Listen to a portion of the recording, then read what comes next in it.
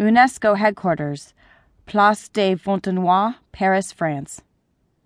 "Director," Petrovic said as he stepped into the office. "Yes, Petrovic," she replied without looking up from the computer screen. "What is it?" "We still haven't been able to make contact with the dig team in Iraq. They should have returned last week, but when they arrived in Baghdad, we lost contact with them completely." "I know all about it. What happened to the investigator we sent?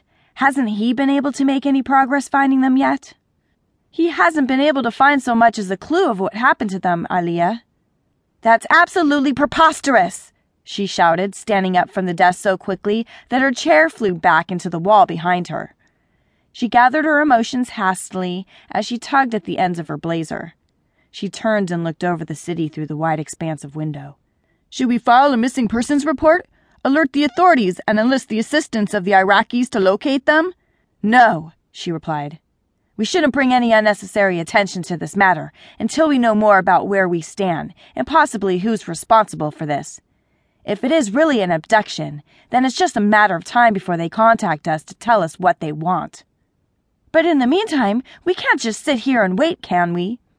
"Absolutely not. We're talking about 9 of our best scientists and researchers here, not to mention their project was sanctioned and funded by UNESCO. We have to keep searching for them."